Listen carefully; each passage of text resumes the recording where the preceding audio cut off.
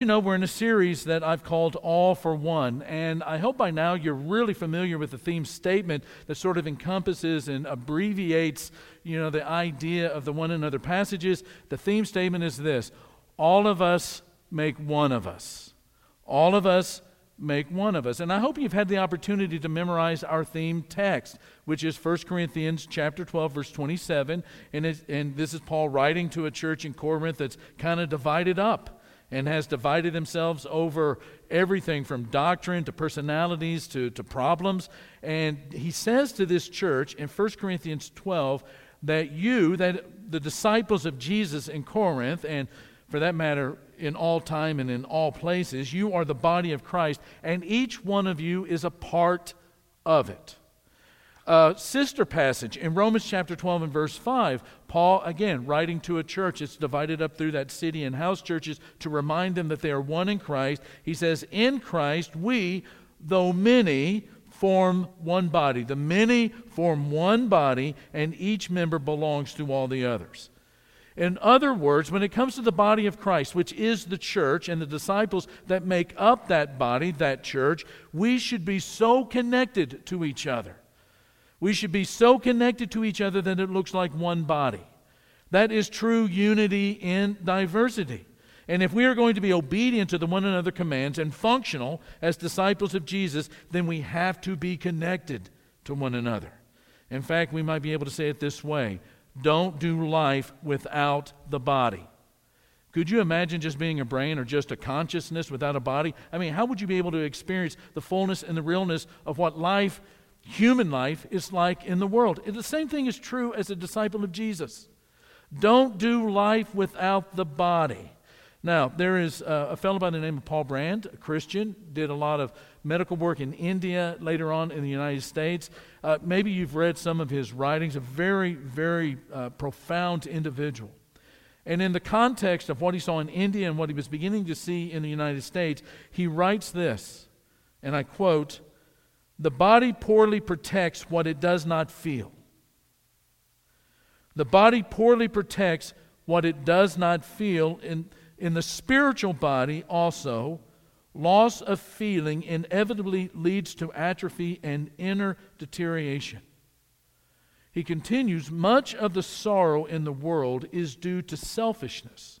The selfishness of one living organism that simply does not care when another suffers." End of quote. In a healthy body, a hand or a toe or an adenoid does not just disappear without the body knowing it. The hand and the foot and the toe and the tongue and the brain and the ear are never injured without the whole body knowing about it and feeling it. The same is true with the spiritual body of Christ. Life is just sometimes hard, and you need another person. We are built for relationship, and that is not just for all of the positive times, but also for the negative times as well. Life is hard, and you need another person. The Bible, friends, completely realistic about the need for help. There's that famous passage in Romans chapter 12 and verse 15 where Paul says, we rejoice with those that rejoice, and we mourn or we weep with those who weep. The church is the place where you are surrounded by people who are so excited about you and about your life that you are never alone in the good moments or the bad moments. My good moments are your good moments, and vice versa. My bad moments are your bad moments, and vice versa. Sorry to be so self-referential so early in the morning, but many of you know, my father died on a Monday morning in January 2013. And, my father and I, super close, and, his death just really rocked my world, with grief. And I know where he is. It's about where he's not, and that's grief, right? And so he died on a Monday morning. By Wednesday night, that same week, 2 days later, I'm in the fellowship hall on a Wednesday night getting ready for our midweek at Mac Meal, and I'm sitting at a table by myself. And in walk the West girls, Shane and Shannon's daughters. And I have a really special relationship with those gals. They call me Uncle Ab. And they walk in and they see me sitting at a table by myself. And they know their father and mother told them what has happened. And little Bethany, who's 7 years old at the time, walks over to me, puts her arms around my neck, her head on my shoulder, and just begins to pat my back. And she just pats my back. And she just pats my back. And one of us started to tear up, and the other one was Bethany. You know, a lot of people don't have words for that. And I don't know if I have adequate words, but I like Paul's. Paul says in Galatians 6, carry each other's burdens. And in this way you will fulfill the law of Christ, which is to love one another. And we've all been there. We've all been there. I'm not the only one. You too. 2 weeks ago, we had the memorial service for Mary Beth Thompson. Died at the age of 63. Yesterday, in this very place where you're sitting right now, less than 24 hours ago, we had the memorial service for Ann Mundy. We've all been there. And there are just some corners in life that are just too hard to maneuver and to turn on your own. You need someone, and sometimes a lot of someones, to keep you from spinning out until you gain control. I think of children who are bullied. At school, on the playground, on the internet, on the World Wide Web. I think of children who are bullied, and they think that that's the way everyone else in the world thinks about them. I think of people who are dismissed by the color of their skin, or people who are dismissed by their gender. I think of spouses traded in for a better deal with somebody else. I think of the easy and automatic disdain that is felt for people who hold an opposite view, whether it's religion or politics or sports. I mean, you know what I'm talking about. And this is why our church, along with every other church that has ever existed, we have been blessed with these one another passages in the Bible. We're told to love one another. The church must be the most loving place on earth. And the way that we do that is not loving the way that the world defines love, but we love the way that Jesus loved us. In fact, he said, that's the way that people in this world are going to know that you're my disciples, is because you love each other the way that I have loved you. And one of the most loving things that you can do for somebody, and there's a lot of things that you can do that are loving, but one of them at the top is praying for one another. That's James chapter 5.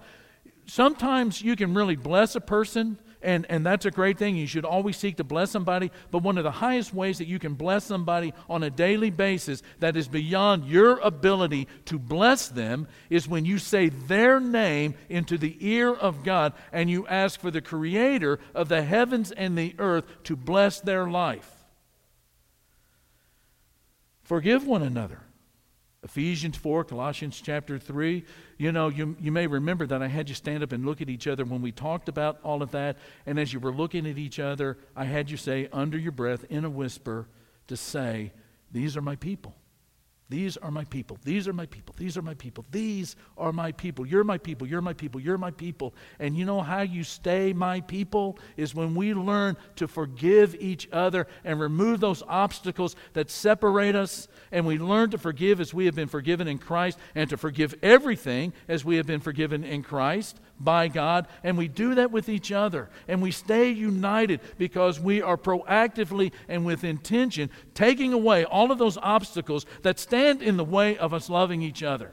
It is not loving to just tolerate another person and sit on one side of the auditorium while they sit on the other. That is not love. God loves us is not His tolerating us. God loving us is His forgiving us in Christ Jesus. And then last week we talked about the gift of courage. Encourage one another. Hebrews chapter 10. Encourage one another. It's giving your brother and sister the courage to live their life of faith and to trust God in some trying times. It's you, in another way of saying it, it's you saying to them, we can do this together.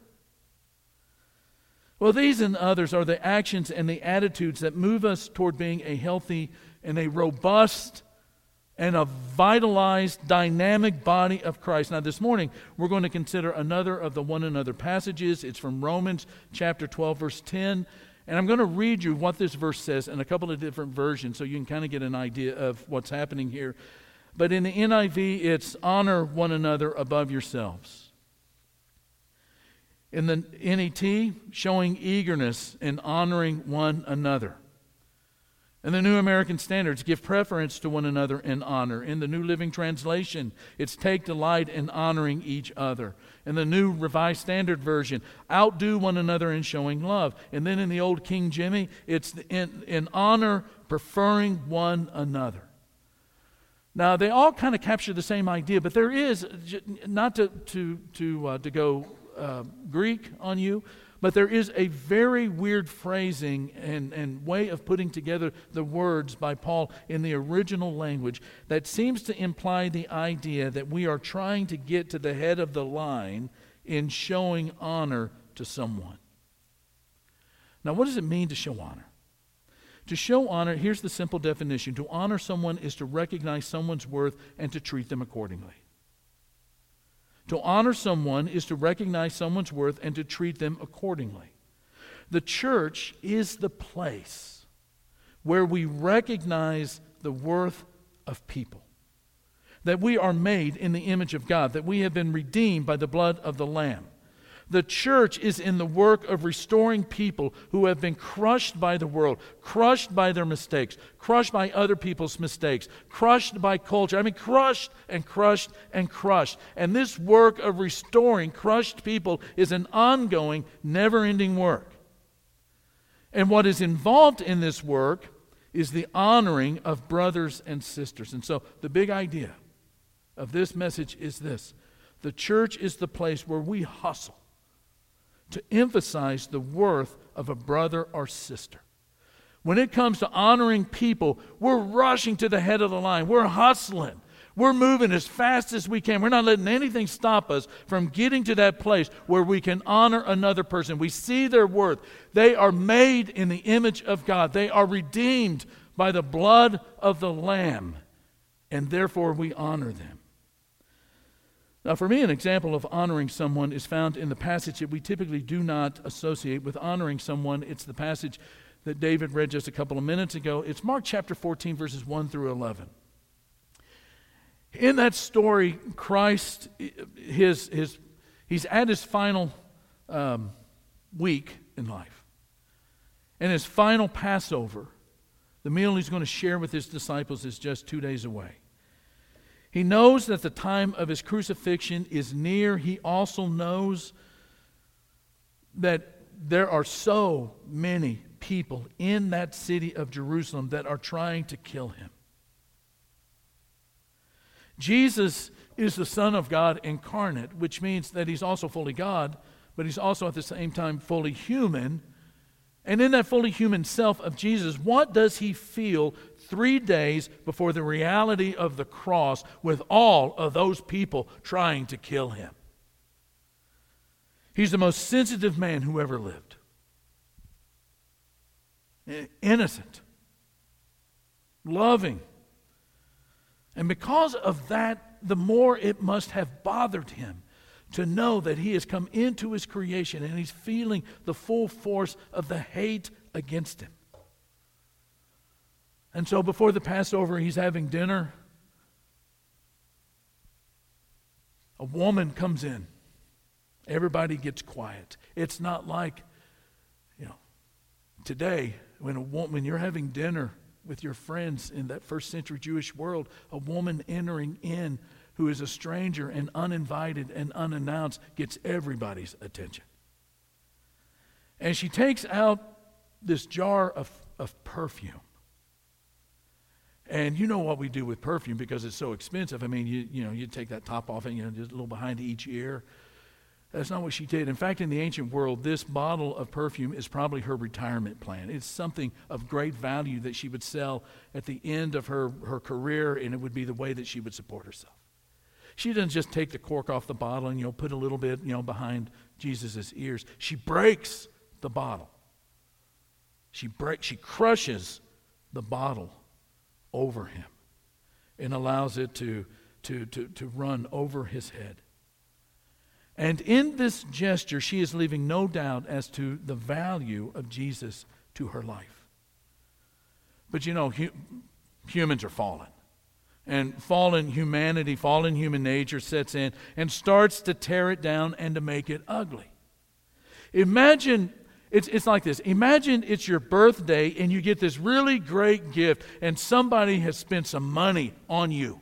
And somebody has thought about you and they want to honor you and they give you this great gift at your birthday party and you've got it in your hands and then everybody goes around, oh, hey, that should have been given to somebody else.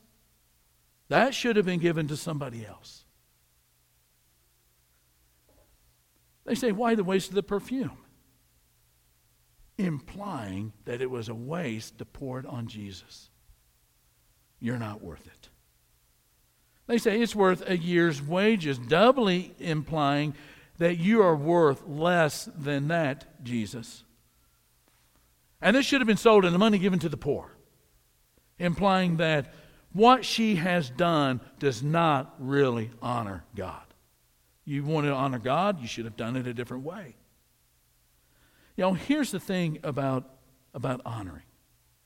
Honoring cuts across the grain of a very dishonoring world.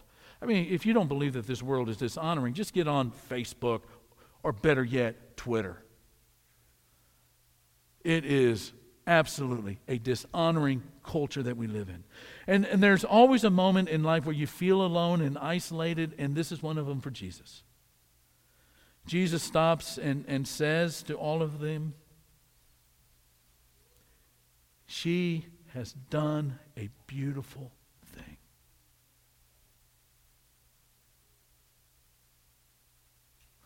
A lot of people are trying to kill Jesus, perhaps some even in that room. And here comes a woman who sees the worth of Jesus and honors him. Put yourself in Jesus' place. What would that have meant to you? What did it mean to him? He tells us, wherever the gospel is preached throughout the world, what she has done will be told in memory of her. When that sweet little Bethany put her arms around my neck, she did a beautiful thing to me. This unnamed woman has blessed Jesus and encouraged Jesus as he begins to face the cross alone. Can you imagine, for the life of you, encouraging the Christ as he faces the cross for you? And in his mind, here is somebody that gets him. Friends, honoring is always encouraging. Honoring is always encouraging. And here's the thing for us. The Bible assumes the honoring culture of the church. That in the church, people will be treated the way they should be. That honoring people sometimes in the beginning is sometimes the trigger that helps them to begin living an honorable life. And so as you think about honoring people and helping us to establish an honoring culture in our church, 3 quick things. I'll just name them very quickly. There's recognizing their worth before you say something to them, before you don't say something to them. Recognize their worth. Number 2, celebrate their wins. Celebrate their wins. Honor somebody when you see them doing something good, and then serve them willingly, which means that sometimes you stand with them when you don't agree with what they have done, and they know it, and they know they've made a mistake, but you're there beside them because they're a brother, and they're made in the image of God, and they've been redeemed by the blood of the Lamb, and it's by grace that we have all been saved. It is by the cross that we stand. It's by God's forgiveness that we take a step forward, and it is by the hope of the resurrection that we are able to live this life at a higher level than what is found throughout our land. We honor one another. Let's stand and sing.